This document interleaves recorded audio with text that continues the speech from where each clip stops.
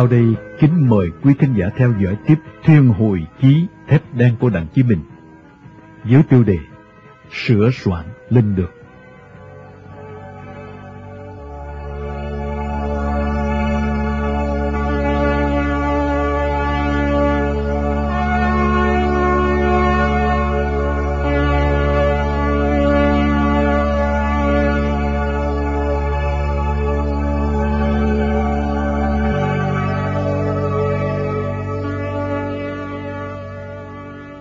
Theo những quy định trong thời gian đó, tôi phải làm một số thủ tục về giấy tờ. Trong đó tôi phải viết một cái giấy ủy quyền cho thân nhân. Đã từ 6-7 tháng trước, mỗi tháng lương của tôi là 5.000 đồng, không kể công tác phí như thuê nhà, xe cộ, vân vân. Vì vậy, nếu vì lý do nào đó mất liên lạc, như bị bắt, bị chết, vân vân, đều được coi như là mất tích. Nhà nước sẽ trả cho thân nhân 12 tháng lương. Đó, nếu ai ra đi vì tiền, thì 60.000 đồng là một sinh mạng của một con người. Thực ra, tất cả những người trong Cục Tình báo miền Nam đều hiểu, đối với những người ra đi, nếu không vì một lý do nào khác cao đẹp như non sông đất nước, thì làm sao số tiền đó có thể mua được họ? Cục cũng hứa hẹn rất nhiều. Nếu công tác thành công trở về, chính phủ sẽ cho đi nghỉ ở Nhật mấy tháng. Nếu công tác trở về, sẽ vân vân và vân vân. Vậy, còn nếu không trở về, thì sẽ được mất tiêu.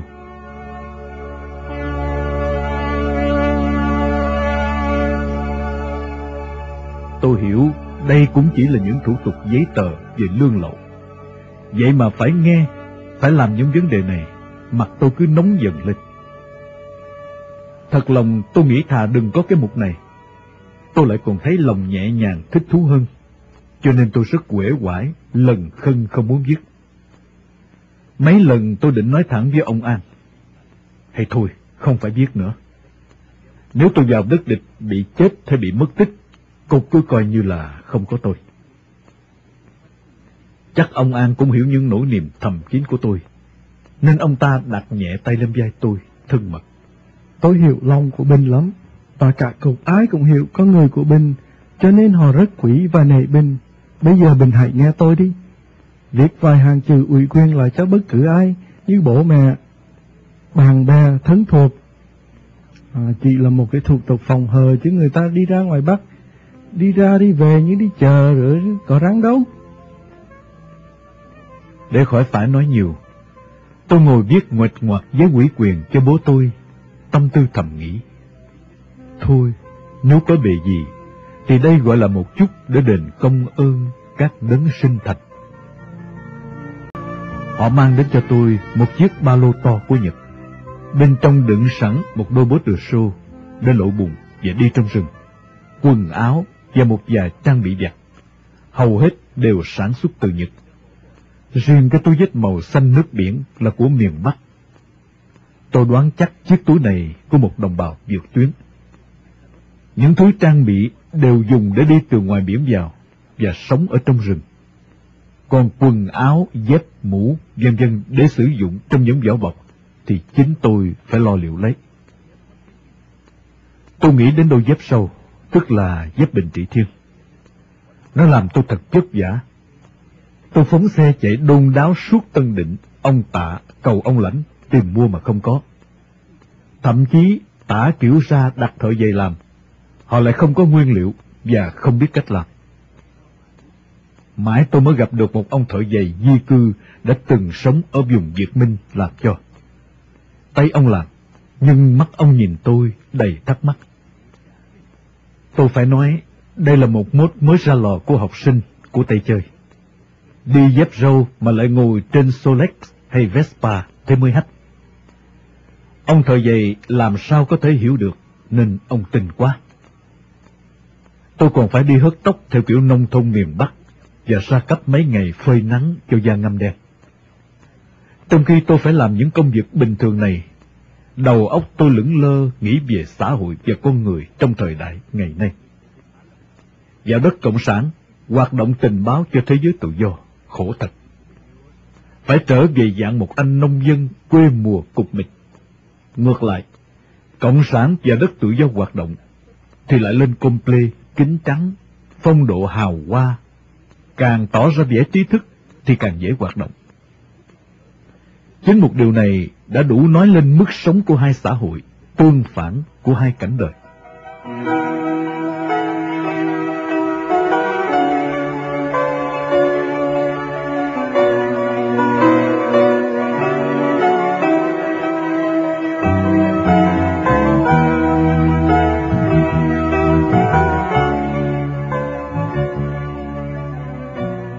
Trong ngày ra cấp với Hoàng Công An, một buổi tôi đang ngồi dõi mắt nhìn ra biển cả bao la, về mãi phía chân trời. Tai đang nghe đài phát thanh Hà Nội, thì chợt một giọng thê thế của xứ ngôn viên miền Bắc tuyên bố về phiên tòa xử vụ C-47. Nghe loáng thoáng chiếc phi cơ hoạt động tình báo đã xâm nhập bầu trời miền Bắc, bị bắn rơi năm 1960 ở Cồn Thoi, Ninh Bình. Nhiều người đã chết, vân vân. Còn mấy người sống sót bị thương. Điệp viên Đinh Như Khoa bị 15 năm tù. Mới chạm vào đất liền đã bị bắn rơi, chưa hoạt động gì. Phi công phụ Phan Thanh Vân bị 7 năm tù. Cái tên Phan Thanh Vân nghe thật quen thuộc, nhưng lúc đó tôi không thể nhớ ra, vì còn đang bận tâm về việc xử điệp viên kể trên. Từ vụ án này, dòng suy tư của tôi cứ len lỏi chảy dài, đẩy đưa về công tác của mình. Tôi vào đất địch một mình. Tôi phải quyết định nhiều vấn đề với bao cảnh huống khác nhau chưa thể biết trước được. Từ ý nghĩ này, tôi cần phải đặt ra giả thuyết về một số tình huống để hỏi ý kiến giải đáp của cục. Có như vậy, khi đã ở trong đất địch, tôi nắm vững để dễ dàng mạnh bạo xử lý. Tôi đưa ý kiến này ra với ông Hoàng Công An. Ông ta dồn dã động viên tôi. Ý kiến của Binh rất có giá trị thực tiễn. Binh hãy suy nghĩ đặt ra những trường hợp bất ngờ. Tôi sẽ đưa ngay về cục để đáp ứng yêu cầu của Binh. Cuối cùng, tôi đã mày mò viết một bản 30 câu hỏi để đưa về cục. Thí dụ, nếu trong 2 ngày 16 và 18 theo quy ước, tôi không gặp đối tượng để trao tài liệu em, vậy tôi sẽ hủy ngay tài liệu em. Cũng làm như vậy với Z5 Hoàng Đình Thọ. Nếu trên đường về tôi bị ốm nặng, bị kẹt vì tụi cộng sản truy lùng, hoặc vì lý do gì đó không thể đến được điểm hẹn theo thời gian quy định, thì sao? Nếu bị bắt tù, 2-3 năm sau tôi trốn được về Nam, thì sao? Mấy ngày sau, khi 30 câu hỏi của tôi được đưa về cục, Hoàng Công An trở lại cùng với bác sĩ Harry. Trên cục chỉ giải đáp một số, còn hầu hết những câu hỏi khác, để tôi tự quyết định tùy theo tình hình tại chỗ, sao cho thỏa đáng. Mãi tối hôm đó, họ mới trao cho An đưa cho tôi những giấy tờ tùy thân để mang theo. Tôi nhìn tờ giấy thông hành mới với chữ ký của phòng công an huyện Vĩnh Linh, thời hạn 1 tháng. Thời gian công tác của tôi là 25 ngày. Tôi đoán rằng tất cả những giấy tờ đưa cho tôi phải giống hệt sự thật. Tôi nhìn từ con dấu cho đến nét chữ thật sắc sảo. CIA làm giả hết chê. Ngoài mấy bao thuốc lá Đại Tiền Môn và hộp quẹt của Trung Cộng, điều này đã nói lên nhiều khía cạnh yếu kém của CIA và tình báo miền Nam. An còn đưa cho tôi 400 đồng tiền miền Bắc, gồm giấy 5 đồng, 2 đồng, 1 đồng và 5 hào. Bằng cái nhìn về tiền bạc ở miền Nam, tôi cầm 400 đồng với thái độ không thỏa mãn lắm, vì thấy quá ít ỏi. Ông An hiểu ý tôi ngay, nên nói: Bình yên tâm đi, ở trên cục đã nghiên cứu rất kỹ. Với 400 đồng này trong 1 tháng, Bình có thể báo quát phòng hờ hết cả. Tiền không thiếu, nhưng nếu Bình mang đi nhiều đôi khi lại có ảnh hưởng ngược lại với công tác. Thông thường đó, tiêu tiền ở miền Bắc bây giờ tỉnh hào hay tỉnh đồng. Bình nghĩ coi ở miền Bắc chỉ có giấy 5 đồng là lớn nhất đó. Sau đó, bác sĩ Harry đưa cho tôi một số thuốc bệnh, lọc nước, chống muỗi và một số hộp lương khô tăng sức vân vân khi sống ở rừng. Trước khi về, ông An còn nhắc tôi xác định lại rõ ràng những quy ước, mật khẩu, tín hiệu, v.v.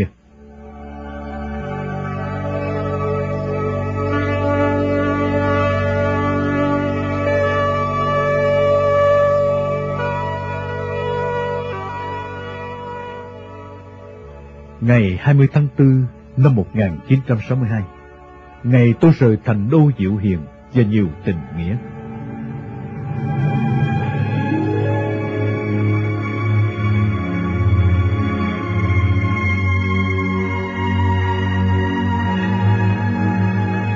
Tôi lên đường theo thời gian và lộ trình quy định như sau. 2 giờ chiều ngày 20 tháng 4, tôi sẽ rời Sài Gòn, đáp máy bay ra Huế. Tôi sẽ ở lại đó 2 ngày để ra Bến Hải, nghiên cứu và xác định lại một số điểm chánh của địa hình bên kia bờ khu phi quân sự Bắc. Sau đó, ngày 22 tháng 4 năm 62, sẽ trở về Đà Nẵng, điểm xuất phát để đến điểm đổ bộ Nga Sơn, Thanh Hóa.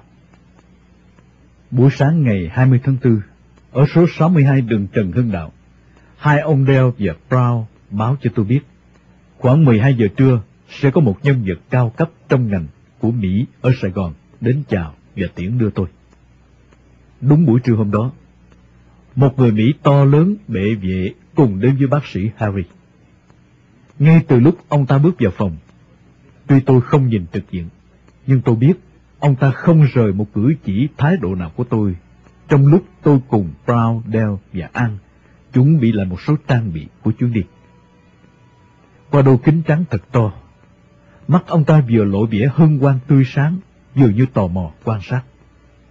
Tôi chẳng biết ông ta đang nghĩ gì về tôi, nhưng có một điều chắc chắn, ông ta không thể nghĩ được rằng người thanh niên trước mặt sắp bước vào đất thù của thế giới tự do, có thể sẽ hy sinh cả mạng sống, đã là chủ một tiệm vàng, nghĩa là từng ngồi trên hoặc cạnh đống tiền. Nếu ông ta biết được như vậy, ông ta mới đánh giá được đầy đủ ý nghĩa chuyến đi của tôi. Cuối cùng, ông ta nắm tay tôi thật chặt, chúc tôi thành công và hẹn gặp lại. Lần lượt sau đó, Dell, Brown, Harry đều bắt tay tôi, nói rằng không thể ra trường bay đưa tiễn, vì lúc đó ở Sài Gòn rất ít người Mỹ, đi ra đó là điều bất tiện. Như tôi đã nói, trình độ Anh ngữ của tôi còn thấp, phải nói bằng tay nhiều hơn bằng miệng. Đồng thời, để hiểu được họ, tôi phải dựa vào sự phán đoán làm chính. Vì vậy, tôi chả nói hết được những điều tôi muốn nói với họ lúc chia tay. Những thứ vật dụng trang bị của tôi đều được mang đi trước. 1 giờ 30, tôi và An ra phi trường. Trên đường đi, tôi nhìn lại đô thành có thể là lần cuối, mắt đăm chiêu, lòng ngập ngừng thâm thầm. Khi xe tới đường Công Lý, tôi thoáng thấy một anh bạn quen đang xông đôi 2 chiếc Solex cùng với người bạn gái rẽ vào phía đường Yên Đỗ. Âm vang của một bài hát quen thuộc từ đâu ùa đến với tôi như trỗi dậy thành lời.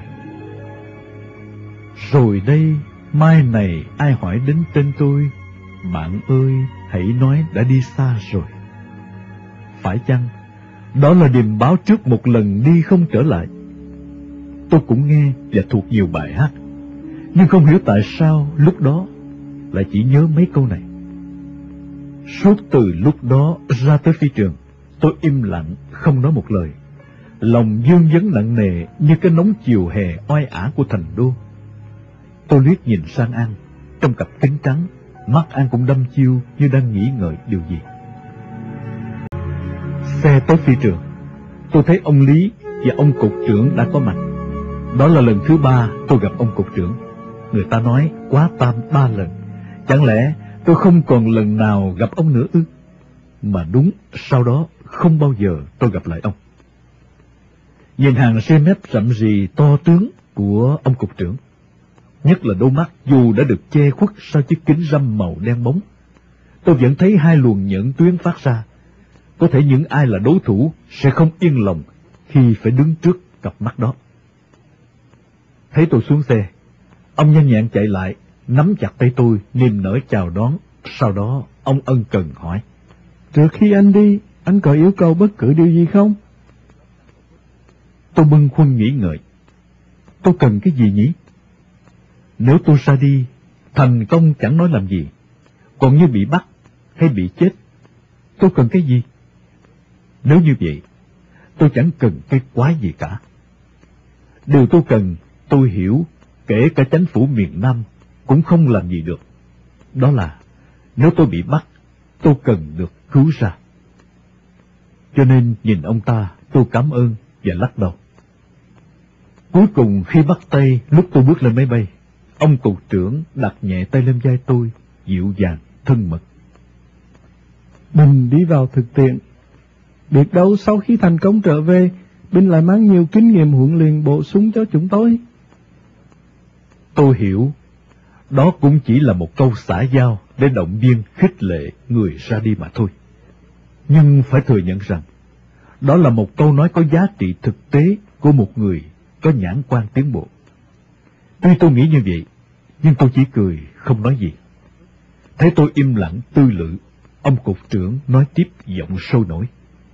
Nếu Bình đi công tác thành công trở về, tôi sẽ ra tận Đà Nẵng đón Bình ngay khi còn ở trên hải thuyền.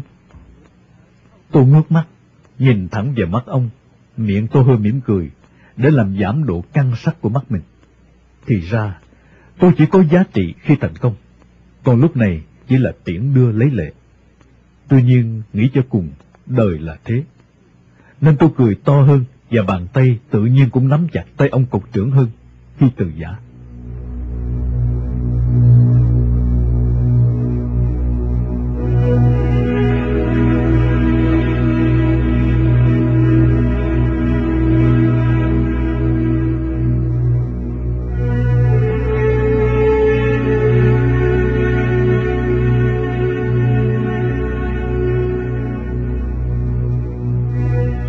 Khi tôi và Hoàng Công An xuống phi trường Phú Bài, lại dẫn chính ông Hương lái chiếc xe ship dân sự ra đón. Ông đưa chúng tôi về một khách sạn ở Huế.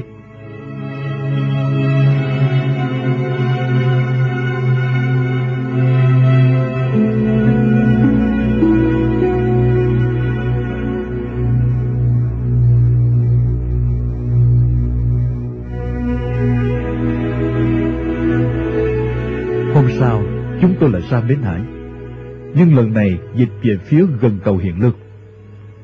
Tôi muốn mắt đăm chiêu nhìn hai lá cờ đang phất phới tung bay trong gió lộng. Một lá đầy màu máu, sặc mùi tử khí giết chóc phía bên kia, và một lá cờ vàng với ba sọc đỏ hiền hòa phía bên này. Tự nhiên lòng tôi suy ngẫm, hai lá cờ đứng bên nhau, đang cùng tung bay trước gió dưới cùng một bầu trời tổ quốc.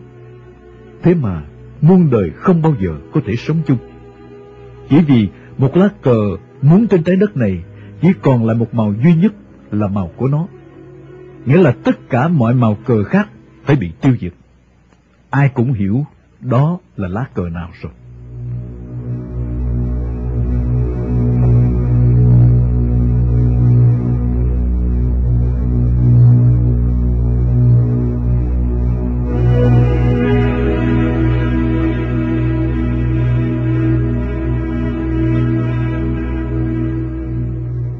Sáng ngày 22 tháng 4, ông Hương đưa tôi và An trở vào Đà Nẵng. Đà Thành với thời tiết bốn mùa của Hà Nội năm xưa đây rồi. Cái lạnh lạnh của cuối xuân đầu hè càng làm cho Đà Thành thêm nhiều màu sắc. Xe đã đi sâu vào giữa phố phường. Do thói quen từ trước, tôi không hỏi, và cũng không cần thiết khi đến Đà Nẵng sẽ ở đâu và ai sẽ đón. Chính vì vậy, khi xe ngừng lại trên đường Độc Lập, chéo xa xa phía bên kia là một ba dải khác mang cái tên mỹ miều gợi nhớ Hà Nội. Cả ông Hương và Hoàng Công An đều bắt tay tôi từ biệt. Hẹn gặp lại ngày tôi từ bên kia bỉ trướng trở về. Sau đó ông Hương chỉ sang quán Hà Nội. Bình xách vali vào quán đó chờ, lát nữa sẽ có người đến đón.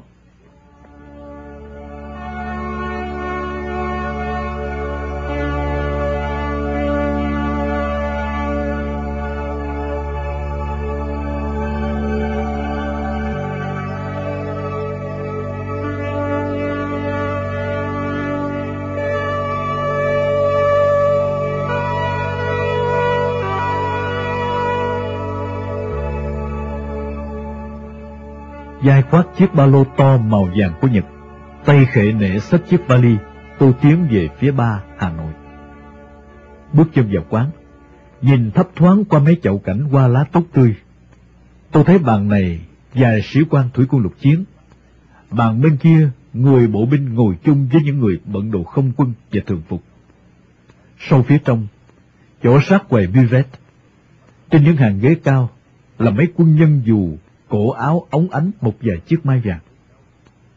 Tại một đầu quầy, 3 người mặc thường phục, kính trắng đạo mạo đang ngồi trầm ngâm bên những phiên cà phê sáng bóng. Quang cảnh trong quán, nổi bật vẫn là 3 bộ mặt giai nhân duyên dáng, lả lướt trong những tà áo dài bó chẽn, những thân hình căng đầy hương sắc.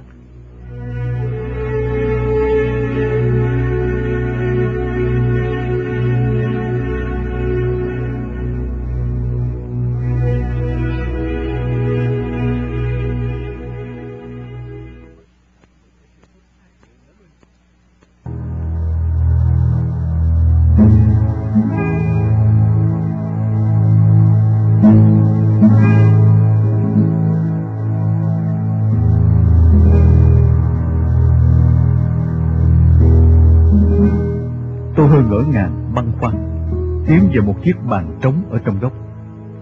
Chính cái dáng dấp không giống ai của tôi đã làm cho hầu hết những người trong quán đều quay mặt lại với những ánh mắt tò mò.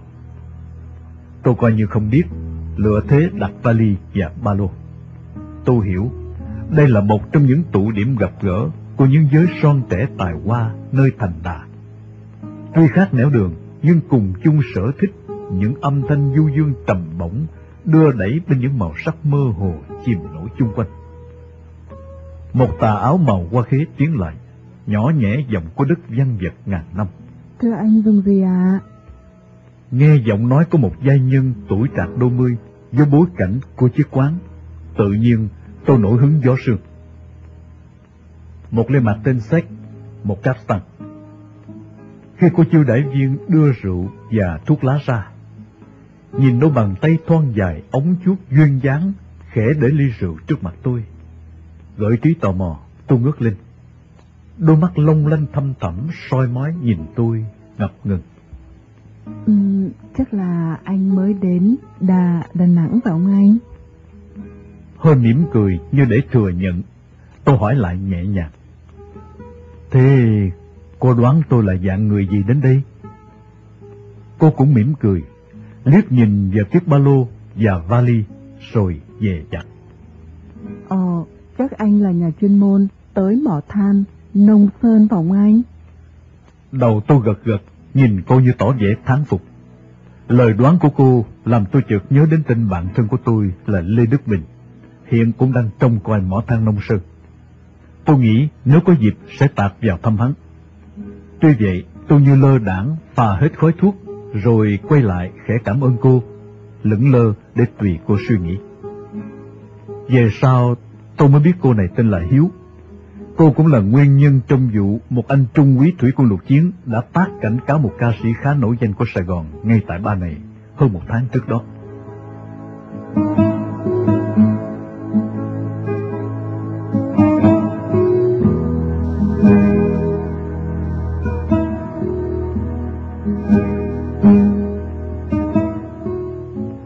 Ngay từ lúc bước chân vào quán, tôi đã thắc mắc suy nghĩ, không hiểu tại sao người nào ở trên cục lại cho hẹn đón tôi ở cái quán này. Chừng nửa giờ sau, thắc mắc của tôi đã được trả lời. Tôi thoáng thấy bóng ai trông giống Phan ngồi trên chiếc xe jeep dân sự chạy tới và đổ lại chéo phía xa bên kia đường. Người trên xe bước xuống đúng là Phan. Tôi hơi ngạc nhiên ngỡ ngàng. Thì ra từ 4-5 tháng trước, Phan nói bận công tác xa, chính là ra Đà Nẵng này. Giữa tôi và Phan đã quen cảnh gặp nhau bất ngờ. Tôi thông thả thanh toán tiền, rồi khoác ba lô, xách vali đi ra. Khi tôi vừa đi khuất xa cửa quán, chiếc jeep đã chồm tới sát ngay cạnh tôi. Một cái bắt tay thật chặt, 4 mắt mở to, hoan hỉ nhìn nhau. Trên đường đi, sau những phút hàng nguyên của giai đoạn xa cách, Phan quay sang tôi dặn dò. Bây giờ, Moa đưa Toa đến trọ ở một khách sạn. Tên chủ khách sạn là bạn quen của Moa. Moa sẽ giới thiệu Toa là bạn, con trai của một chủ tiệm vàng ở Sài Gòn, ra đây tìm địa điểm mở chi nhánh. Như Toa biết đó, người ta dự đoán là thành phố này Mỹ sẽ giàu nhiều, cho nên con buôn các nơi, nhất là tụi Ba Tàu, đang đổ xô về đây làm ăn. Tiếp xúc với Phan từ lâu, tôi đã hiểu tính làm việc quá phóng khoáng của Phan, nhiều khi trở thành tùy tiện, thiếu sự điều nghiên thấu đáo. Có thể cho tới khi gặp tôi, nhìn lại con người tôi, Phan đã nghĩ ra là tôi cần phải đóng một vai như vậy mới hợp. Tuy biết vậy, tôi vẫn gật đầu đồng ý, vì Phan hiện đang là người chỉ huy trực tiếp của tôi.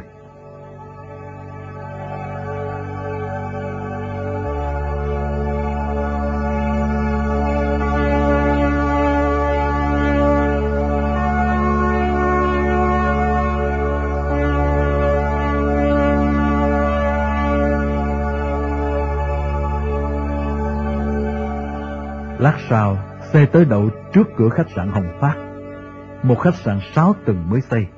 Tầng 1 đang chuẩn bị mở buvette. Phan chạy vào một lúc, rồi cùng trở ra với một người đeo kính trắng, đóng bộ đàng hoàng, khoảng 35 tuổi. Phan giới thiệu tôi, rồi chỉ ông đó. Đây là anh Yến, chủ khách sạn này. Đồng thời anh còn là chủ một khách sạn lớn nữa ở Sài Gòn. Phan cười, hất hàm về phía tôi, nói tiếp với anh Yến. Đó là bạn Moa. Tôi liệu sắp xếp cho một buồng tiện nghi nha. Ông Hồng Phát rất niềm nở cởi mở. Ông gọi người quản lý ra hỏi một lúc, rồi ông quay lại nói với tôi. Tôi rất vinh hạnh được quen biết anh. Ở đây buồng số 5 là tiện nghi nhất. Nhưng một sự đại tá Mỹ đã ở hơn 1 tháng rồi. 2 ngày nữa y đi. Tôi sẽ ưu tiên dành cho anh. Bây giờ anh hãy ở tạm phòng 8 cùng lầu 3. Trong khi hai anh bồi mang vali và ba lô của tôi lên lầu, ông Yến tự tay lấy chìa khóa từ ông quản lý, dẫn Phan và tôi lên theo. Ngay buổi chiều hôm đó và ngày hôm sau nữa, tôi hơi ngạc nhiên thấy ông Yến hay xuống chuyện trò, tỏ ra thân mật, rất muốn kết thân với tôi. Nào là sẽ mời ăn cơm gia đình để giới thiệu vợ con, nào là sẽ hướng dẫn đi thăm thú thành phố, vân vân và vân vân. Khi ông đại tá Mỹ rời đi, tôi đã chuyển về phòng số 5. Những buổi gặp Phan và Yến sau này tôi đã hiểu họ. Phan hiện là người chịu trách nhiệm tung người ra miền Bắc, gồm biệt kích, người nhái và những người đi lẻ như tôi. Điểm xuất phát là Đà Nẵng. Một mình Phan một chiếc Cadillac mới toanh. Đối với thành phố Đà Nẵng nhỏ hẹp này, Phan là người rất có thế lực. Các giới chức từ tỉnh trưởng trở xuống đều nể việc. Ông Yến, tức Lương Hồng Yến, người Tàu, là một thương gia giàu có, chồng của Thái Lệ Chi, một gia nhân của đất Thần Kinh. Khổ người và dáng dấp của bà Chi hao hao giống bà Trần Lệ Xuân. Chính qua người vợ hương sắc này, ông Yến đã lọt qua nhiều cửa chánh quyền để tiến mãi trên bậc thang tiền bạc. Thấy tôi là bạn của Phan, ông ta nghĩ tôi không những là người có tiền bạc mà còn có thần thế nữa, cho nên đã hết mình săn đón. Những buổi chuyện trò thân mật, chính ông đã tâm sự. Loại chúng mình luôn luôn là đối tượng mà Cộng sản muốn tiêu diệt. Qua câu chuyện và cách ăn nói, mặc nhiên ông ta đã nghĩ tôi cũng giàu sang như ông ta. Tôi cười thầm. Tôi chỉ là loại dân nghèo cùng đinh, làm sao được ở giai cấp giàu có như ông bạn. Tuy vậy, vì vỏ bọc, tôi cũng cười, tỏ sự đồng tình với ý kiến của ông ta.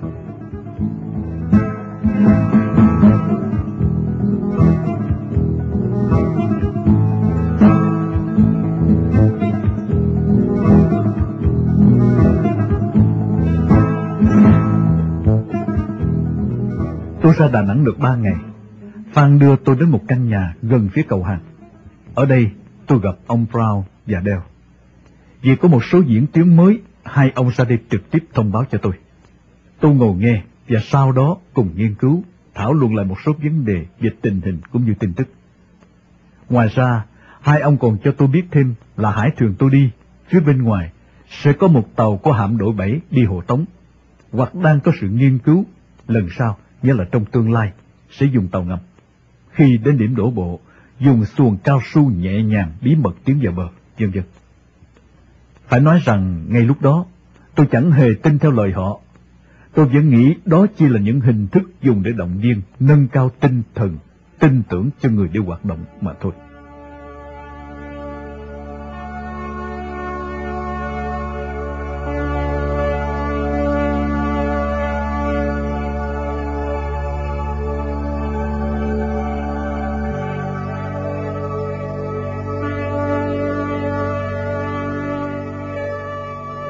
Tới 2 hôm sau, Phan đưa tôi sang biệt khu hải quân và một nơi riêng biệt, dùng cano chạy ra phía sau ngọn Sơn Trà để thực tập đổ bộ và chôn giấu vật dụng. Phần về đêm khuya, sóng gió lớn ở vùng cửa biển. Phần về lề lối tác phong làm việc hời hợt chiếu lệ kiểu cởi ngựa sang hoa. Nên khi thấy bị ướt át sung lạnh, Phan cũng giục tôi về dù tôi chưa làm xong. Tuy cũng có thực tập và hồng ngoại tuyến vài lần, nhưng cũng chỉ là hời hợt, thiếu sự mẫn cán thực tế.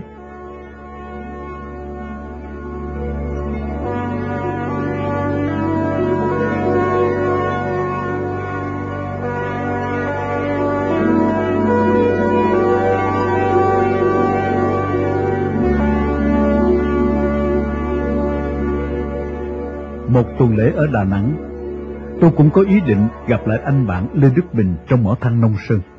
Nhưng rồi công việc bề bộn cho đến phút chót, nên tôi đã không thực hiện được ý định này. Phan thường căn dặn tôi, để tránh nguy hiểm, không nên đi về phía đầu đường Bạch Đằng, từ Grand Hotel trở lên. Vì ở đó, nhiều người Mỹ thường tới lui, có thể xảy ra những vụ lộn xộn như gài mìn, gắn lựu đạn, vân vân, có thể nguy hiểm cho mình. Trong thâm tâm, tôi hiểu rằng, phía đó là nơi làm việc của cơ quan tình báo.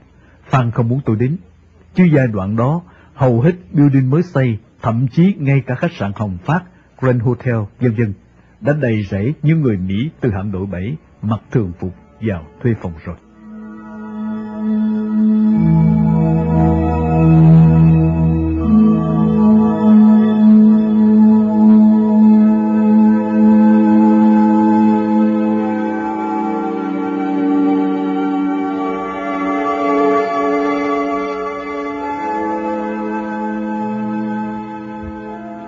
Theo quy định, 7 giờ chiều hôm sau, ngày 28 tháng 4, tôi sẽ xuống hải thuyền đậu ở một nơi riêng biệt bên biệt khu hải quân. Bên ngoài trời mưa gió, khung trời Đà Nẵng chung quanh toàn biển nên gió thật nhiều. Không gian ẩm thấp xám xịt. Từng đợt gió mạnh đẩy bạt những hạt mưa nho nhỏ qua khung cửa sổ vào mái chỗ giường tôi nằm. Cũng chẳng hiểu tại sao tôi vẫn không muốn đóng khung cửa sổ lại, cứ nằm đón nhận từng làn hơi ẩm ướt của gió mưa, buông nơi tâm tư bồng bềnh ngược xuôi chìm nổi.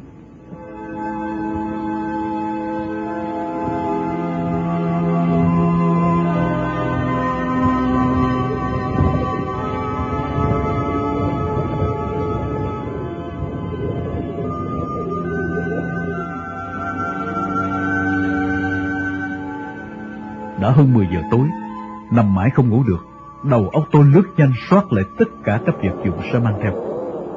Tôi đã để lại nguyên chiếc vali cồng kềnh với tất cả hành trang của một đời trai độc thân với bao ân tình kỷ niệm. Từ chiếc đồng hồ Tây, đi công tác tôi đã được cung cấp một đồng hồ khác, loại chống nước của Liên Xô. Chiếc dây chuyền 3 chỉ vàng chưa hề bao giờ đeo, tiền bạc, toàn bộ giấy tờ, chiếc ví da, cho đến những thư từ, hình ảnh của bạn bè.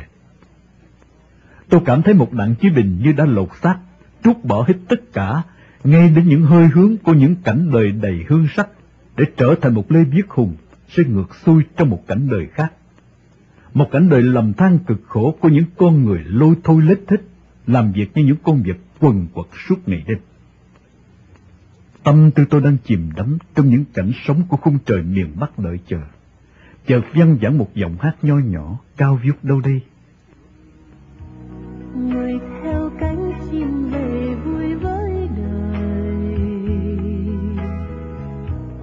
để lại thương nhớ cho kiếp đơn côi. Núi đồi lặng lặng chiều mưa nhái, biển xanh vẫn xanh người đi xa đây. Tôi giật mình bâng khuâng. Câu hát trùng với hoàn cảnh của tôi làm sao? Không hiểu ai đó lại ca vào đúng lúc này. Không thể dằn được sự tò mò, tôi bật dậy, tiến tới cửa sổ, nhô hẳn đầu ra ngoài, nghe ngóng. Tôi đã xác định được tiếng hát từ lầu trên. Chẳng rõ nguyên nhân nào thúc đẩy, tôi mở cửa, nhẹ chân rón rén lên lầu. Bước dần lại căn phòng vẫn còn giọng hát lả lơi nho nhỏ. Tôi dựa tường, yên lặng đứng nghe. Giọng cao lúc nghẹn ngào than vang, nhưng có lúc lại vút cao lanh lảnh tràn đầy mộng ước. Mộng ước không thành, ngày buồn còn bao lâu, hay muôn đời nuối tiếc, đêm cuối cùng bên nhau. Biết em sẽ buồn vì thuyền anh chưa rời đến, biết em sẽ buồn vì mình chẳng có ngày mai. Nhìn đồng hồ đã gần 11 giờ đêm. Tôi cảm thấy đứng như vậy thật là một hành động bất nhã. Chỉ vì lời ca có một bản nhạc nào đó tôi không biết tên, đã hợp đúng tâm trạng của tôi. Tôi lần bước xuống hẳn dưới nhà. Người bồi và ông quản lý đang ngồi hút thuốc nói chuyện. Thoáng thấy tôi xuống, đều đứng dậy, tưởng tôi cần việc gì. Đắn đo một lúc rồi tôi hỏi: Nè, trên phòng 12 ai hát hay vậy? Người bồi tên là Lụa đẩy hẳn cái ghế ra, quay lại, mắt sáng lên nhìn tôi, giọng Quảng Nam săn đón: Trời ơi, hôm nay Thà mới hỏa. Cổ là em nuôi của ông chủ tên là vợ Lý Hương, cơ sĩ tài tử đó. Nếu Thà muốn làm quen, mời cháu sẽ giới thiệu cổ cho Thà. Cổ nổi tiếng kiêu kỳ, nhưng với thầy, cháu thấy hơ người hợp lắm. Cháu bảo đảm, ăn chắc mà. Tên Lụa nói líu lo một hồi, cướp hết cả lời ông quản lý. Tôi nghĩ, phần vì hoàn cảnh và điều kiện không cho phép, phần vì còn đang phải dấn thân vào những phương trời giông bão, không được quyền đa mang những chuyện bận tâm, nên tôi nghiêm hẳn nét mặt, cố nói giọng thật lạnh lùng: Cảm ơn anh. Cô ấy đã làm cho tôi mất ngủ vì hát giữa đêm khuya. Nói xong, tôi trở lên phòng, trước 4 con mắt mở to ngạc nhiên của họ. Lúc này tiếng hát đã im bặt, nhưng lời ca và giọng hát đó đã theo tôi về phương trời miền Bắc xa xôi suốt dài theo năm tháng, nhất là vào những đêm mưa buồn khó ngủ.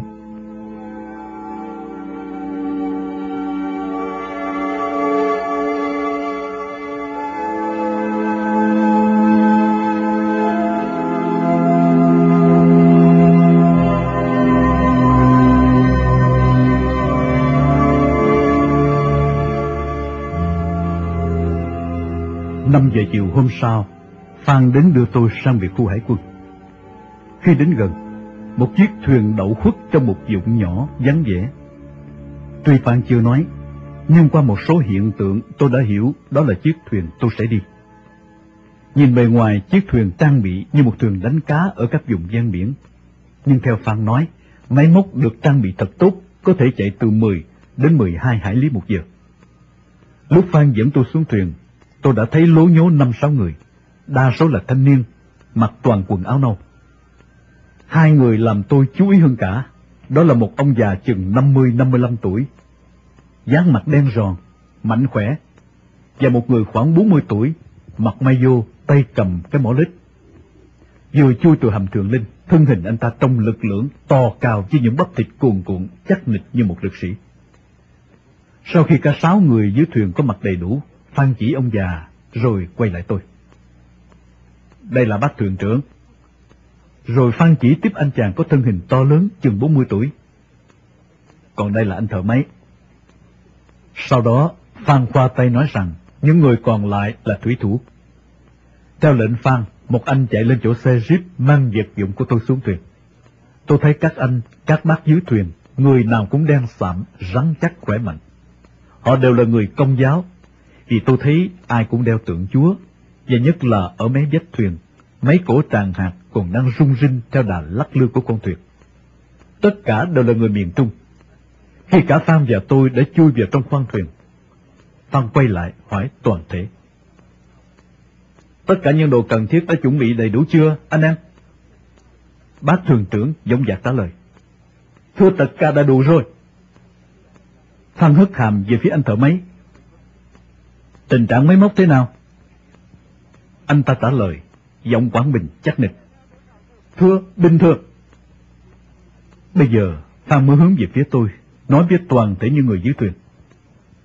Đây là ông cán bộ đi công tác đặc biệt. Các anh em có trách nhiệm phải đưa ông đến điểm đổ bộ như đã quy định. Suốt trên đường đi đến mục tiêu, ông có toàn quyền bảo thuyền quay lại. Các anh em phải theo lệnh. Nghe Phan nói, tôi hiểu. Nếu lúc đó bắt đầu về thực tế, tôi mất tinh thần, tôi sợ.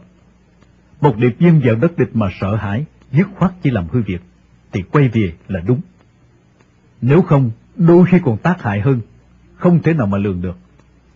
Anh sợ anh quay về, chỉ có một điều hại là công tác chưa thi hành được, chứ địch chưa biết gì.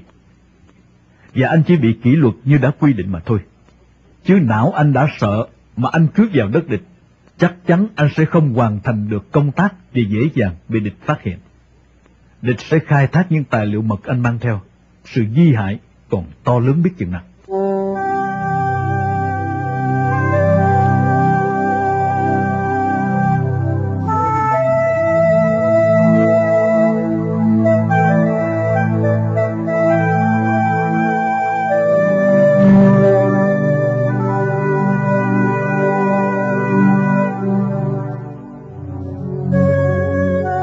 Sau đó, tôi theo Phan lên bờ. Phan đặt tay lên vai tôi, thân mật. Sao? Tinh thần của Toa thế nào? Tôi mỉm cười, đập mạnh vào tay Phan một cái, đùa cợt. Đó, tinh thần của tôi đó. Phan siết chặt tay tôi. Rồi không biết Phan nghĩ thế nào, tự nhiên giang tay ôm chặt tôi. Không nói một lời từ giã, hẹn gặp lại hay chúc thành công. Đó cũng là cá tính của Phan khi chia tay.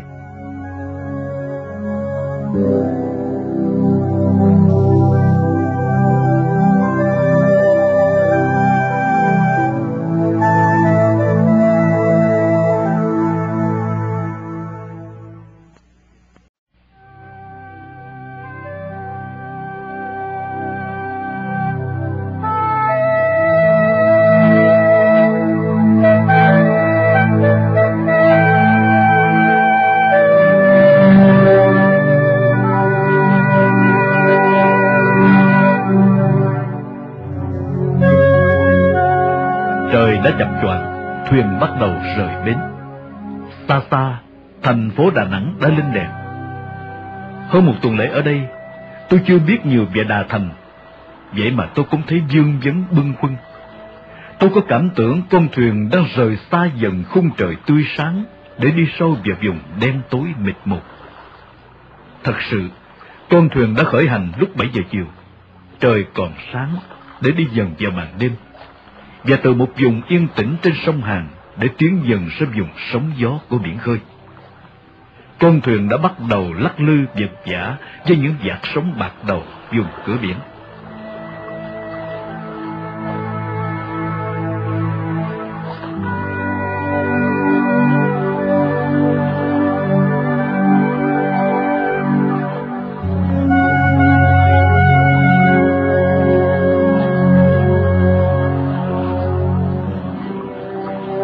Tôi đứng giữa mui thuyền.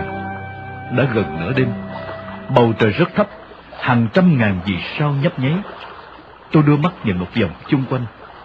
Tôi có cảm tưởng bầu trời như một chiếc vuông khổng lồ úp xuống mặt nước bao la, cùng chiếc hải thuyền cô độc đang âm thầm rẽ sóng. Giữa màu xám xịt mênh mông của biển khơi là những tảng trắng đục của những lớp sóng bạc đầu trông như đá hoa cương. Chiếc thuyền nhấp nhô nghiêng ngã, đập vào đầu những ngọn sóng, gây nên những tiếng bộc bạch chắc nịch, làm cho thân thuyền rung lên, phát ra những tiếng kêu cọt kẹt.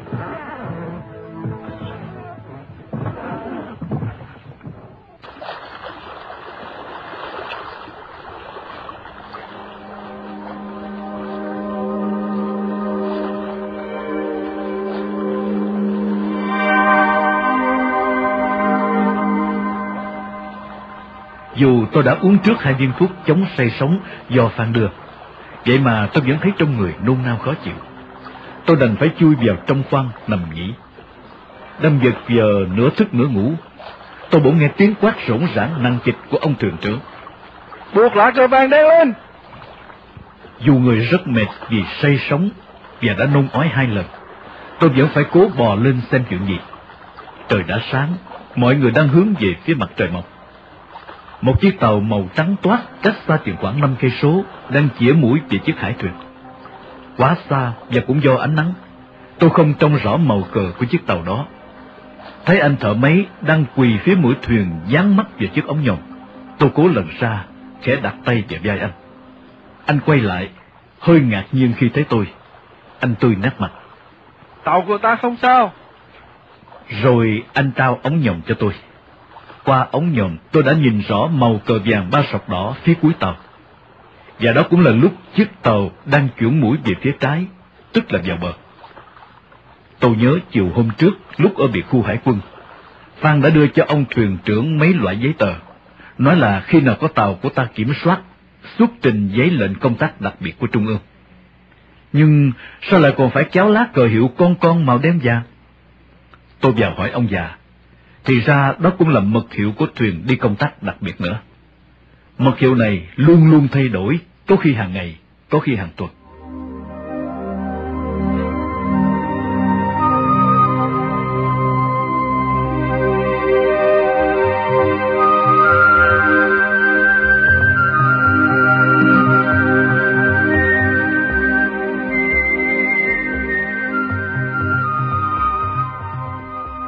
Mặt trời đã lên cao, nền trời trong xanh, mặt biển thật yên lặng. Tuy vậy, phần vì bị nôn mửa, phần vì tôi không hề ăn uống gì nên người rất mệt. Mặc dù cảnh biển trời thật đẹp, thật hùng vĩ, nhưng tôi vẫn phải chui vào khoang nằm. Tôi nằm chập chờn, lúc tỉnh lúc mê, nhưng tôi vẫn theo dõi được những diễn tiến của con thuyền. Khoảng gần trưa, thái độ của mọi người có vẻ thận trọng, dè dặt hơn. Cứ 5-10 phút lại một người mang ống nhòm ra phía mũi thuyền quan sát một vòng. Từ ông già thuyền trưởng cho đến các anh thủy thủ, ai nấy đều trầm tư yên lặng, ít nói chuyện hẳn đi. Tôi hiểu con thuyền đã đi vào vùng biển của miền Bắc.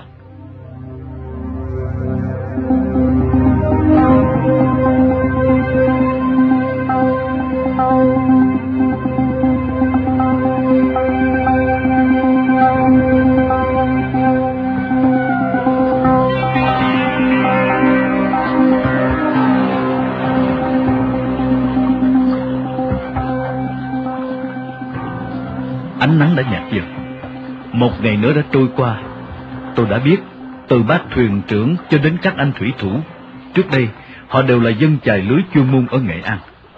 Họ đã chối bỏ bạo quyền vô nhân khát máu cộng sản, di cư về miền Nam. Họ là những người dân hiền lành chất phác, suốt đời chỉ biết cặm cụi làm ăn.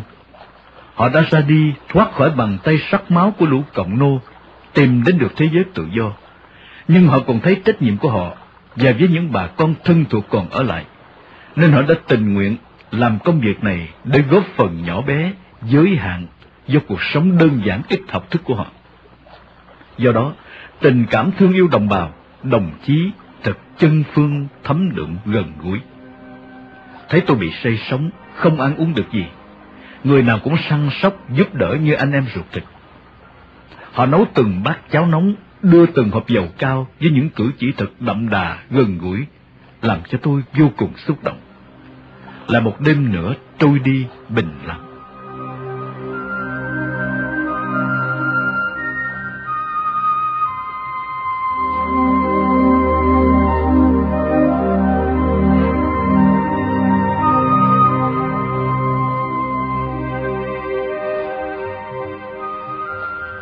Sáng hôm sau, mặt trời phía đông lóe sáng được hơn 1 tiếng đồng hồ, thì mảng phía tây bắc, từng cụm mây đen to tướng lổn ngổn đùng lên, dần dần che lấp cả bầu trời. Không khí tự nhiên oai nồng khác thường, mặt biển óng lên màu vàng nhật. Mấy ngày rày, tôi chỉ hút được chút sữa, ngồi một lúc qua mày chóng mặt, tôi lại phải nằm. Gần về chiều trời vẫn oai ả, giữa biển khơi mà im gió như trong buồng. Nét mặt mọi người đều lộ vẻ lo âu với những hiện tượng không bình thường của thiên nhiên. Đột nhiên, một anh thủy thủ tay đang cầm ống nhòm ở ngoài mũi thuyền quay lại, mặt nhớn nhác, tay chỉ trỏ phía xa xa, miệng nói léo nhéo nghe không rõ vì tiếng máy nổ ồn ào. Mọi người, ngay cả tôi, linh cảm thấy một điều bất thường. Dù mệt, tôi cũng cố cùng mọi người đổ xô ra phía mũi. Xa xa, từ phía trái, tức phía trong bờ, có 2 chấm đen đang tiến dần về phía chiếc thuyền. Tôi giằng lấy ống nhòm từ tay anh thủy thủ. Rõ ràng 2 chiếc cano đen xì. Vì còn quá xa nên chưa trông rõ cờ hiệu, nhưng ai cũng hiểu rằng còn chệch vào đâu được nữa. Đó chính là cano của bộ đội hải quân biên phòng của Cộng sản.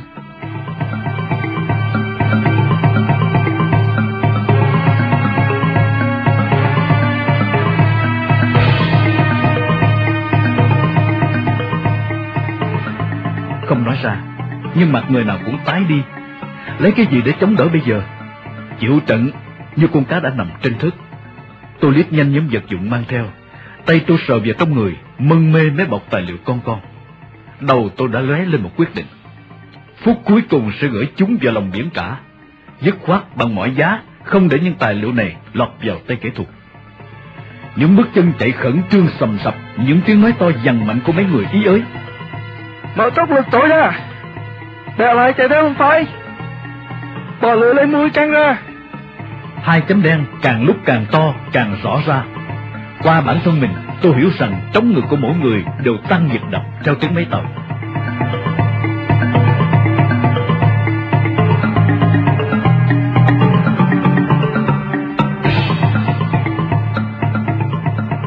Sau khi những số sang chuẩn bị của mỗi người tạm ổn, tuy không ai bảo ai, nhưng cứ thỉnh thoảng mọi người lại quay nhìn về phía 2 chấm đen với những đôi mắt trắng nhợt. Anh thợ máy chui vào khoang lên bức hình Đức Mẹ treo cao lên phía vách thuyền. Rồi không ai bảo ai, trừ ông già thuyền trưởng đang lái thuyền. Mọi người, anh thợ máy và các thủy thủ đều ngồi xếp chân bằng tròn làm dấu nguyện kinh. Tôi cũng ngồi dậy đọc kinh cùng mọi người. Tiếng cầu kinh râm ran theo tiếng máy vang rền. Tuy đọc kinh nhưng thỉnh thoảng một cái đầu lại ngoảnh về phía 2 chấm đen, lúc này đã bằng 2 con trâu mọc.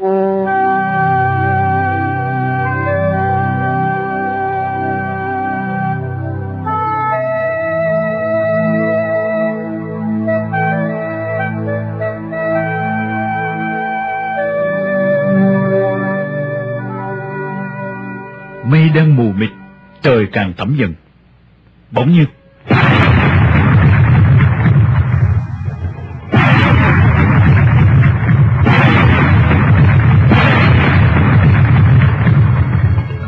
bốn tiếng súng như xé màng tai mọi người, làm cả 7 cái đầu đều quay về phía 2 chấm đen một lượt. Tiếng đọc kinh càng to, càng cấp bách hơn. Mọi người đọc kinh dọn mình chịu nạn. Khoảng cách của 2 chiếc cano và chiếc thuyền càng lúc càng ngắn lại. So với sức máy của con thuyền với sức máy của 2 chiếc cano, tôi có cảm tưởng như sức chạy của con gà đối với 2 con chó sói. Đột nhiên, một làn chớp xanh lè nhán lên, một tiếng nổ làm rung lên mặt biển, rồi những tiếng gầm của đại bác rền ngang ngang dọc trên bầu trời. Những hạt mưa lạch tạch ngoài mũi trên mui thuyền, gió bắt đầu lồng lộng thổi, sóng cuồn cuộn nổi lên, mưa gió xoáy mịt mù, chiếc thuyền dựng lên ngụp xuống, nhấp nhô giữa muôn ngàn núi sóng. Biển trời gầm rú át cả tiếng đọc kinh và tiếng máy của thuyền. Mọi người đều nhìn lại, 2 chiếc cano đã mờ mịt trong gió mưa.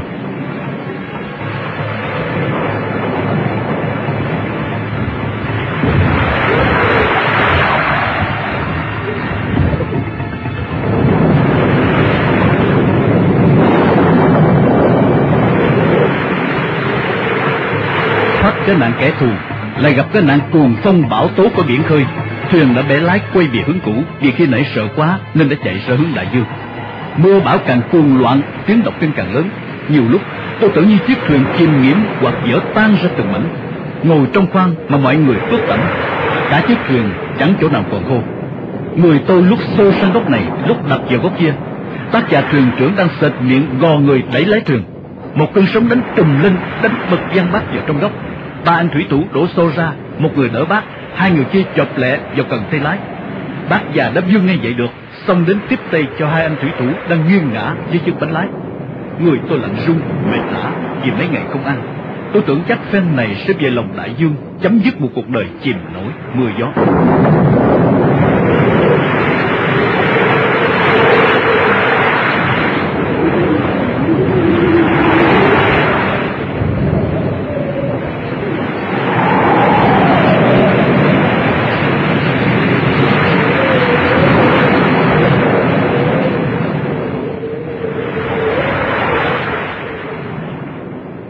Chừng nửa giờ sau, mưa tạnh, gió dịu dần, biển khơi đất trời nguôi cơn giận. Màn đêm đã bao phủ cả bầu trời. Tôi đưa mắt nhìn khắp chung quanh, chỉ một màu xám xịt, chẳng còn thấy bóng dáng hai con trâu điên đâu nữa. Chính chúng cũng đã chạy thoát thân, và có lẽ chúng nghĩ rằng chiếc thuyền của chúng tôi hẳn đã làm mồi cho cá biển.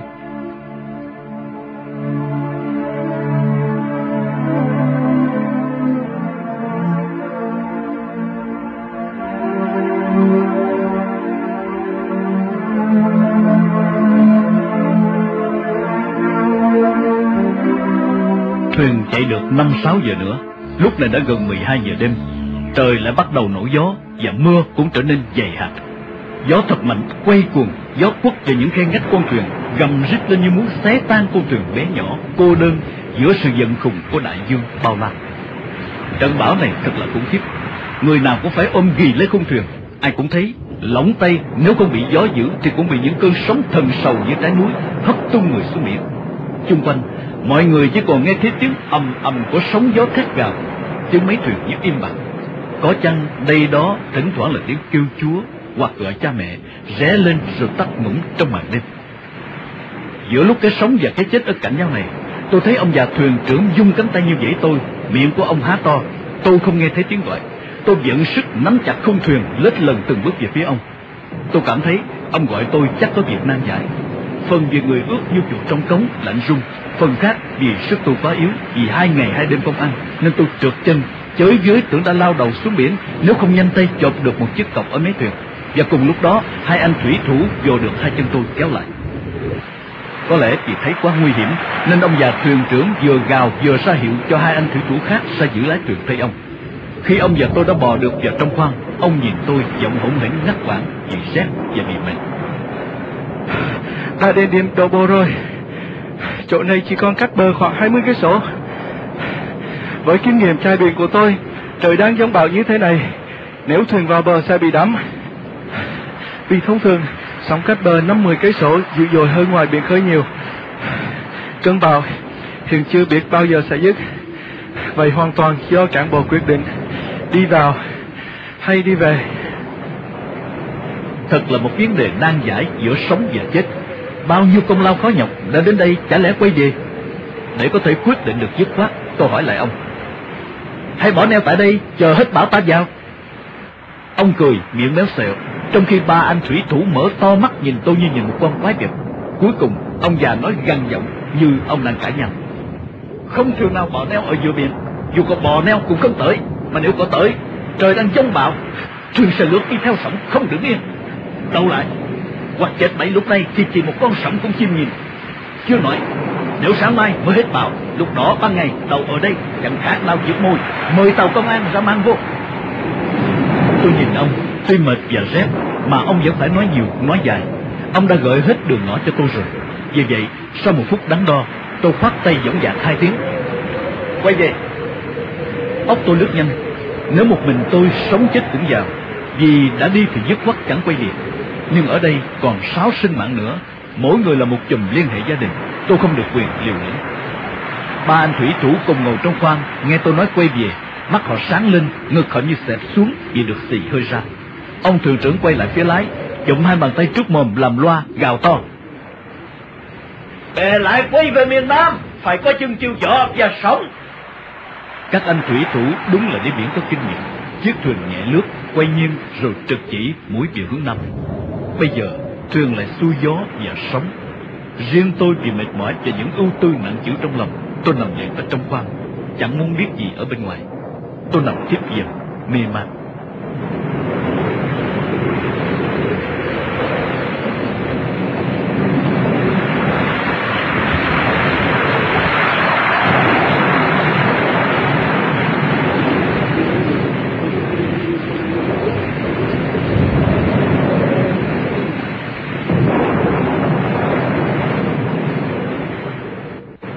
Sáng hôm sau, trời yên biển lặng. Tôi vẫn chỉ mơ mơ màng màng, rồi tôi lại thiếp đi. Mãi cho tới khi anh thợ máy lay tôi dậy. Tôi nhìn miệng anh nói, nhưng giọng nghệ an thật khó nghe. Có lẽ vì mệt quá nên tai tôi ù chăng. Thấy tay anh cầm bát cháo con đang bốc khói, và qua ánh mắt, tôi hiểu anh muốn bảo tôi cố ngồi dậy húp bát nước cháo này. thái độ của anh đã xoa dịu phần nào những niềm nặng trĩu u buồn trong lòng tôi. Tôi chống tay ngồi dậy, đón nhận tình anh. Tôi chỉ biết nhìn anh bằng ánh mắt biết ơn.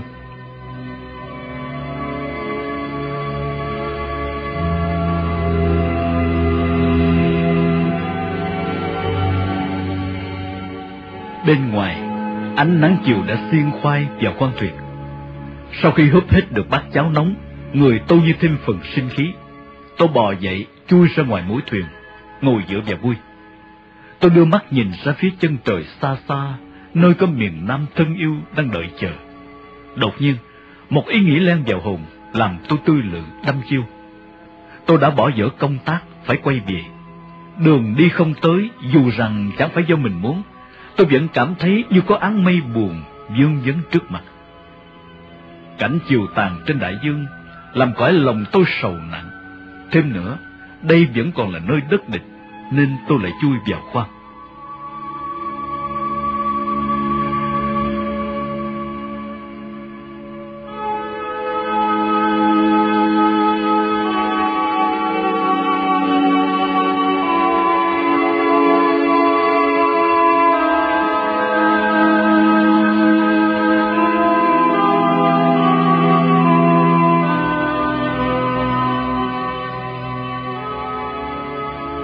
Một đêm, một ngày nữa trôi qua. Đến đêm thứ 5 kể từ ngày đi, thuyền mới về qua vĩ tuyến 17, đến phần đất miền Nam tự do. Như đã nói trên, vì mang một tâm sự không vui, phần khác vì say sóng không ăn uống gì được, làm người tôi càng mệt, nên suốt trên đường về tôi cứ nằm ly bì. Mãi tới gần nửa đêm, tôi nghe loáng thoáng nhiều tiếng ồn ào quát tháo. Một vài vệt đèn pin chiếu lấp loáng vào trong khoang thuyền. Một chiếc tàu tuần nào đó của hải quân đến kèm sát để hỏi giấy tờ, dù thuyền đã đánh tín hiệu bằng đèn pin trước rồi. Một chiếc cano nhỏ trên lối nhố một số người cập vào phía mũi thuyền. Tôi không muốn họ thấy tôi kéo chiếc chăn đơn che mặt và vẫn nằm yên. Một lúc sau, thuyền lại tiếp tục đi. Mờ sáng hôm sau, thuyền về tới bến cũ trong biệt khu hải quân.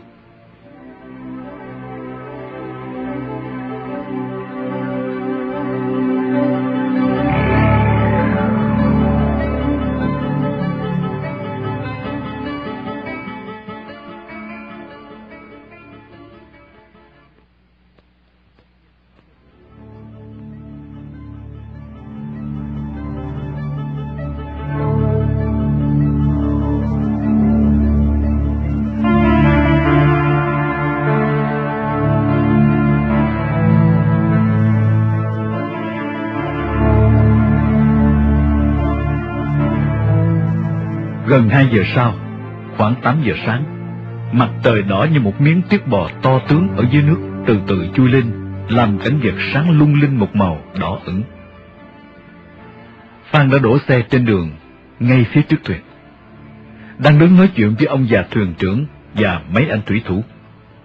Tôi mở cửa khoang chui ra. Phan quay lại nhìn thấy tôi, mắt Phan mở to rồi nhấp nháy. Dù đã được nghe báo trước, nhưng chắc Phan cũng không thể ngờ người tôi xuống nhanh như vậy, khi mới chỉ cách có 5 đêm 4 ngày. Lý do chính là trong suốt 4 ngày 5 đêm đó, tôi chỉ húp được 3-4 bát nước cháo, và lại phải trải qua nhiều giờ phút căng thẳng. Phan tiến lại, nắm nhẹ tay tôi, chỉ hỏi một câu: "Tôi có mệt không?" Cho tới lúc lên xe, Phan thấy tôi ít nói hẳn đi. Nếu là người khác có thể sẽ tưởng rằng sau một chuyến đi căng thẳng, tinh thần của tôi bị xuống. Nhưng có lẽ Phan đã hiểu nét trầm tư của tôi, nên đã đập vào vai tôi, vừa cười vừa nói: "Mưu sự tại nhân, thành sự tại thiên mà. Tôi nghĩ ngợi làm gì?" Đã 5 ngày không rửa mặt, lại đang mặc bộ quần áo miền Bắc, dép râu, mũ cối, nên tôi chui ra băng sau, mở chiếc vali của tôi mà Phan đã mang theo từ cơ quan sang cho tôi để thay đồ. Trên đường về thành phố, Phan nói: "Bây giờ Toa chưa thể về Hồng Phát được. Mo đã tạm thuê cho Toa một căn phòng trong khu vắng vẻ. Toa hãy về đó tắm rửa, cạo râu, ăn uống cho lại sức. Chiều mai Mo sẽ trở lại đón Toa về Hồng Phát." Phan đưa tôi đến một khu mới xây, chỉ lãng vãng 5-3 người Mỹ đã thuê, nên tương đối chẳng ai để ý tới tôi.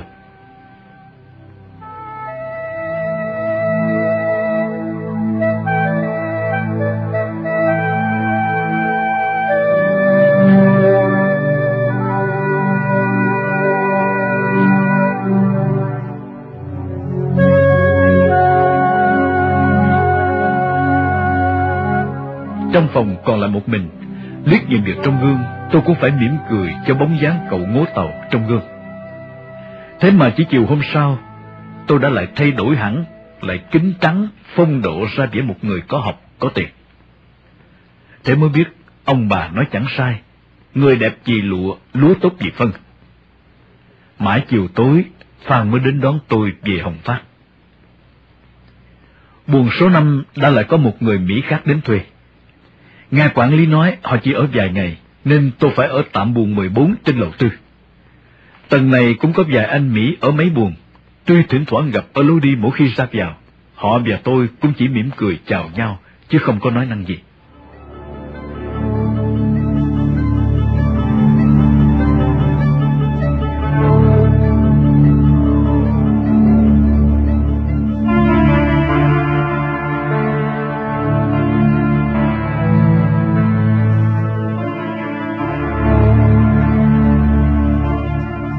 Hai ngày sau, Phan cho biết, công tác sẽ là tiến hành vào ngày 28 tháng 5. Như vậy, tôi có gần 1 tháng để nghỉ ngơi, lấy lại sức và tinh thần. Theo quy ước, ngày đi thường phải là những ngày cuối tháng. Tôi băn khoăn hỏi Phan, vì sao đài khí tượng của ta lại không biết gì về những cơn bão đột xuất?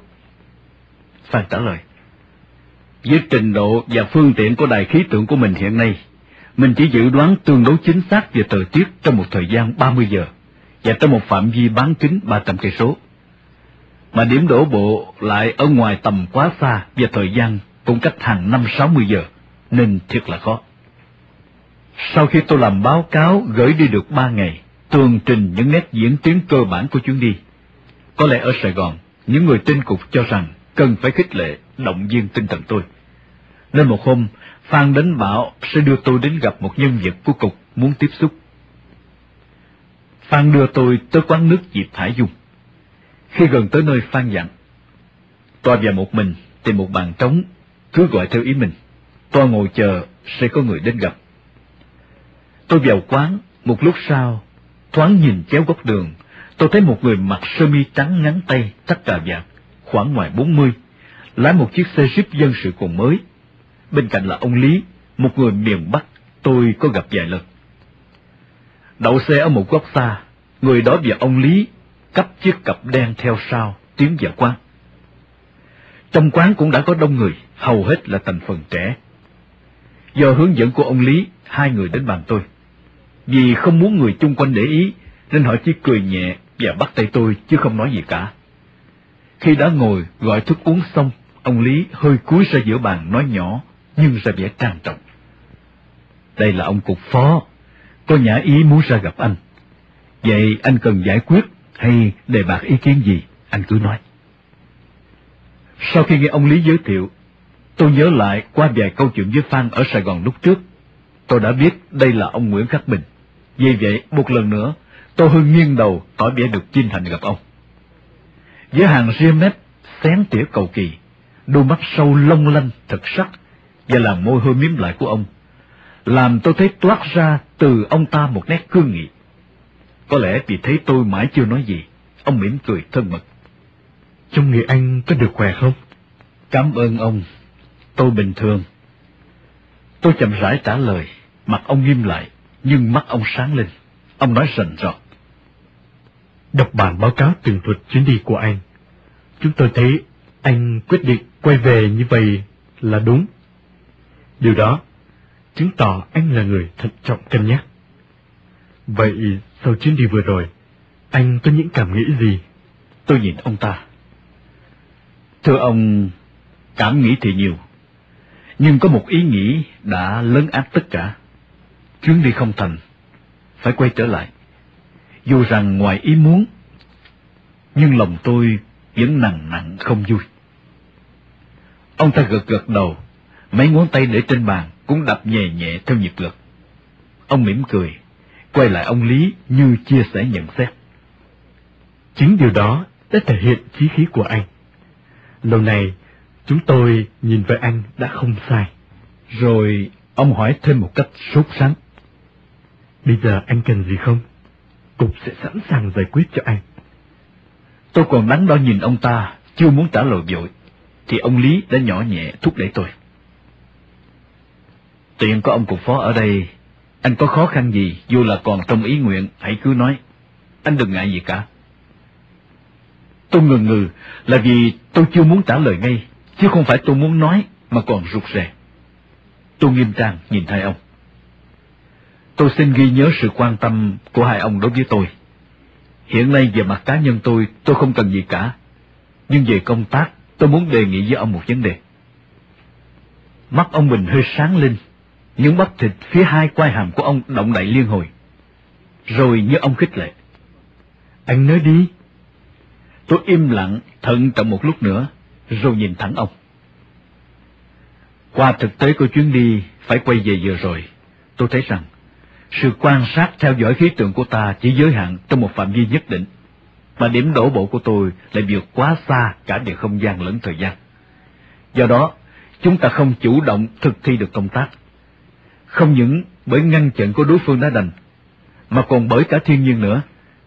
Vì vậy, tôi xin đề nghị ta kéo lùi điểm đổ bộ vào Nghệ An hay là Hà Tĩnh.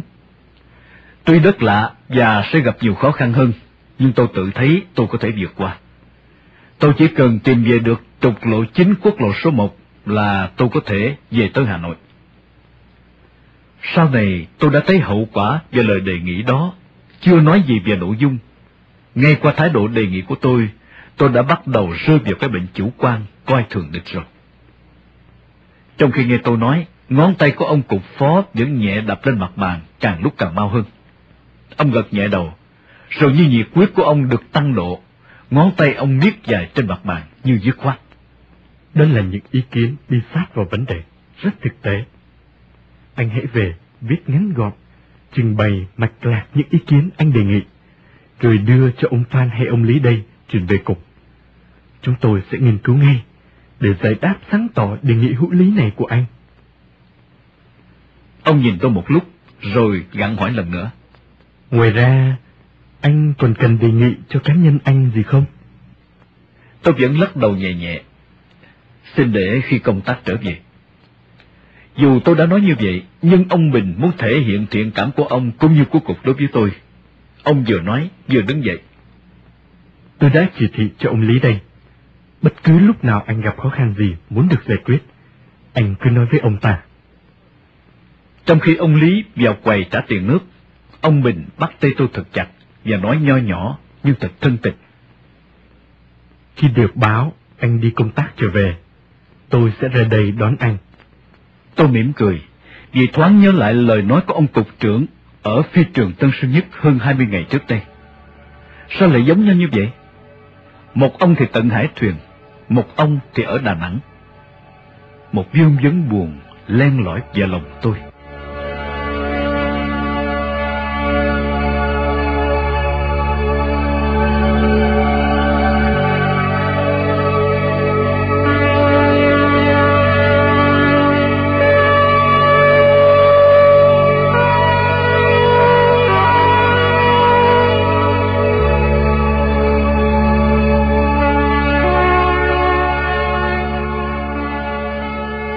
Trên đường trở về khách sạn Hồng Phát và cả đêm hôm đó, lòng tôi vẫn đầy vơi nhiều chuyện về đất nước và con người.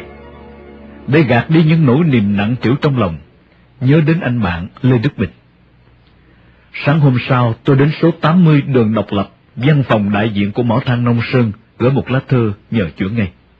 Cuối tuần đó, Bình ra Đà Thành liền. Anh đến Hồng Phát gặp tôi, anh mang theo hai người bạn giới thiệu là Xuân và Sĩ. Bình với tôi cùng tên. Khi còn ở trại sinh Pavilamot, để phân biệt, anh em gọi tôi là Bình Folis, vì lúc đó tôi thường đi chiếc xe máy dầu của Đức hiệu này. Còn Lê Đức Bình thì vì có mái tóc quăn nên anh em gọi là Bình Xoăn. Phải nói, tình bạn bè đã sưởi ấm lòng tôi. Sau mấy ngày đây đó bên nhau tâm sự, anh nằng nặc đòi tôi phải vào mỏ để thăm nhà và vợ con anh. Anh phải về làm việc ngay, vì chỉ xin nghỉ được có một ngày. Tôi làm sao có thể nói cho anh biết được chuyện gió mưa của tôi, nên đã hẹn với anh vào một dịp khác, cái dịp Tết Congo sau này.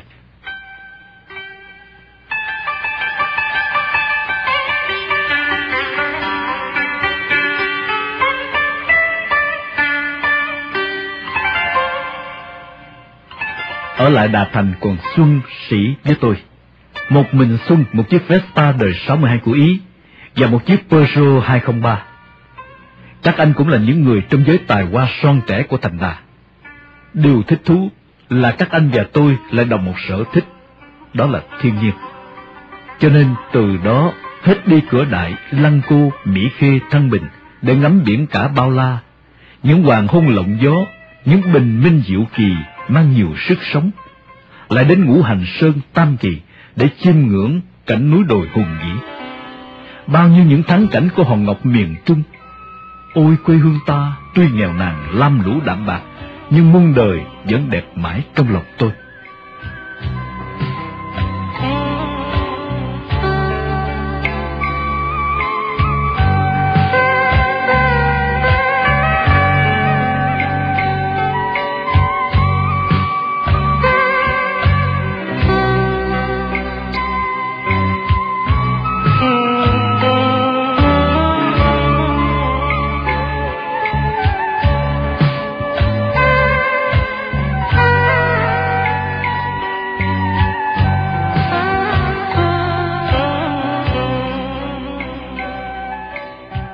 Năm ngày sau khi tôi nộp bản báo cáo đề nghị, một buổi sáng, Phan đến cho tôi biết là đề nghị của tôi đã được cục chấp thuận. Rồi Phan hân hoan nói tiếp: như vậy thì đỡ trở ngại rất nhiều. Lần này tòa chỉ phải đi 1 ngày rưỡi và 1 đêm rưỡi, nghĩa là trong khoảng 36 tiếng đồng hồ thôi. Thấy tôi ra dáng băn khoăn muốn hỏi ở đâu, Phan liền vỗ vai tôi nói rành rọt: yên tâm đi, vùng này là cuối tỉnh Nghệ An, giáp với Hà Tĩnh, đó là quê hương của đám thủy thủ, họ là thổ công ở đó. Họ sẽ đưa toa vào một chỗ hoàn toàn an ninh, tha hồ mà toa nghỉ ngơi thỏa đáng cho khỏe, rồi mới tìm về quốc lộ 1. Một phần do bản tính làm việc theo lối đại cương của Phan, phần khác chính tôi cũng đã bắt đầu chủ quan, lơ là với những công việc mà đáng lẽ tôi phải nghiên cứu thấu đáo, cho nên tôi đã không hỏi kỹ là thuộc huyện nào, xã nào, địa hình, địa vật ra sao. Những điều đó cần được làm sáng tỏ, tôi lại không hỏi Phan, mà lại chú ý sang một điểm khác. Nè, những người đưa thuyền họ thật là chất phác, họ phụng sự lý tưởng một cách đơn giản như đời sống của họ vậy, không cần phải hò hét ồn ào. Phan cười ré lên, rồi bệ vệ đứng dậy, vừa tiến lại chiếc tủ của tôi vừa nói: tôi nhận xét đúng đó. Rồi như lơ đãng cầm lọ thuốc bổ, Phan quay lại hỏi tôi: Toa uống cái loại thuốc này thấy người khỏe không? Thấy tôi gật đầu, Phan rút bút ghi tên thuốc, nói: Moa sẽ bắt chước Toa uống 100 viên xem sao. Sau đó chỉ còn là những chuyện phiếm, không còn liên quan gì đến công tác nữa. Hình ảnh của những người đưa thuyền những vương vấn trong tôi. Một lần nữa tôi lôi Phan về phía họ. Ông Phan này, cái ông thợ máy trong tay chân như lực sĩ đó ha. Phan lại cười, giơ ngón tay cái ra trước mặt. Y là số dách đó. Moa vẫn gọi y là tạc danh. Bất kể ngày đêm nguy hiểm thế nào, hãy yêu cầu là y xông vào ngay. Rồi như để ngắt câu chuyện ở đây, Phan đứng dậy bắt tay tôi ra về.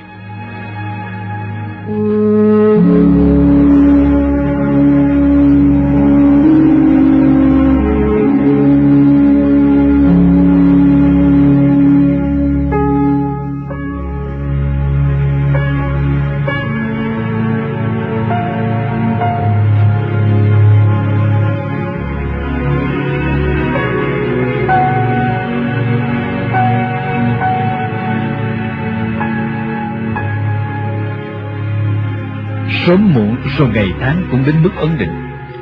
Sau một trận mưa đêm hôm trước, sáng hôm 28 tháng 5, khung trời Đà Nẵng không một viễn mây. Phố phường cảnh vật như được lau chùi, rửa sạch từ đêm. Khí hậu đầu hè dịu mát như mùa thu. Đã hẹn trước, 11 giờ Phan đến đón tôi. Tôi đã lại lột xác của Đặng Chí Bình, một thanh niên của miền Nam tự do đầy hương sắc, để trở thành một Lê Viết Hùng, học sinh lớp 10 bằng xương bằng thịt của vùng Vĩnh Linh khô cằn lạc hậu, mảnh đất tuyến đầu của cái gọi là xã hội chủ nghĩa. Hôm đó cũng là buổi ra đi, buổi giã từ Đà Thành và cả miền Nam hiền hòa nhiều ân tình. Để đi về một phương trời đầy chông gai nguy hiểm, lòng tôi thật nhẹ nhàng lâng lâng. Có lẽ một phần vì là chuyến thứ hai, đã giảm đi sự xốn xang hồi hộp của buổi ban đầu, nhưng vì còn một phần nữa nằm sâu kín trong tâm tư tôi. Đêm hôm trước, nằm nghe tiếng mưa rơi, tôi đã liên tưởng đến những quãng đời khi tôi còn sống ở Sài Gòn. Từ hình ảnh của những người ruột thịt thân thương, những bạn bè đầy tình nghĩa, đến những người trong cùng, tất cả đều rõ ràng như một cuốn phim lướt nhanh trước mặt. Tôi hiểu, ít nhiều đã có một số người trông chờ nơi tôi. Rồi như một niềm thúc đẩy, ngay từ hồi đêm, tôi đã nâng quyết tâm và tự nhủ thầm, phải làm được một điều gì để không ngượng với tấm thân trai khi đất nước còn trong cảnh chia hai xẻ ba như thế này. Đã ra đi, bằng mọi giá, mọi cách phải đến bờ, dù chẳng hay ho thì cũng phải hung hăng được một vài.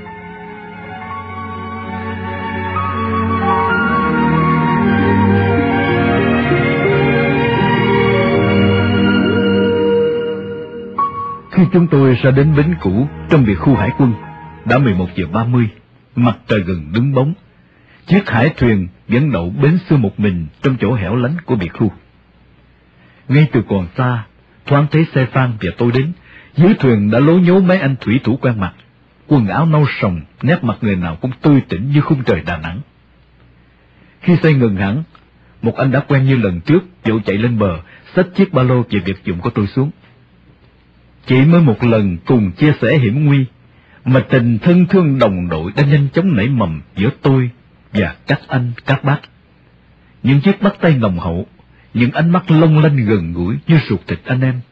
Bến cũ người xưa, công việc làm lại. Nhớ lại ban sáng, khi tôi đưa bản quy ước đón tôi đã khẳng quyết vào 3 đêm 22, 23 và 24 của tháng 6. Mỗi đêm 2 tiếng, từ 1 giờ đến 3 giờ sáng. Đổ bộ ở điểm nào, sẽ đón ở điểm đó. Phải phòng hờ 3 đêm để dự trù trước những trục trặc trở ngại về phía tôi là chính. Có thể nhỡ xe, nhỡ tàu, trốn chạy, vân vân. Nghĩa là trăm ngàn thứ chưa thể biết trước được.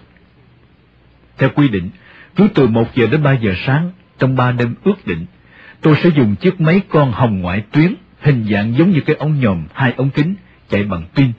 Dùng máy này nhìn ra ngoài biển. Chiếc máy cứ 1 phút nháy sáng lên một lần, ánh sáng màu hồng xanh. Tia nháy này thật nhỏ, thậm chí trong đêm tối, nếu có người chỉ đứng cách xa 10 thước cũng không thấy gì. Thường ở ngoài khơi, cách xa hàng chục cây số, trong đêm tối cũng dùng loại máy này nhìn vào bờ, sẽ nhìn thấy điểm sáng lóe lên xanh như làn chớp. Từ đó, thuyền tới điểm nháy sáng mà vào. Tôi có cảm tưởng chúng tôi như những cô nàng và những anh chàng đom đóm bật tín hiệu để tìm nhau trong đêm khuya.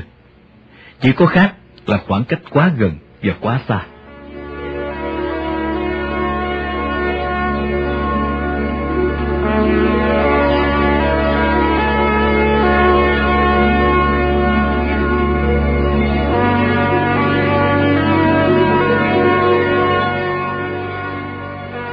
Tôi đang mừng thầm nghĩ ngợi, đưa mắt nhìn những người thủy thủ đang mỗi người một việc, chuẩn bị cho con thuyền sắp rời bến.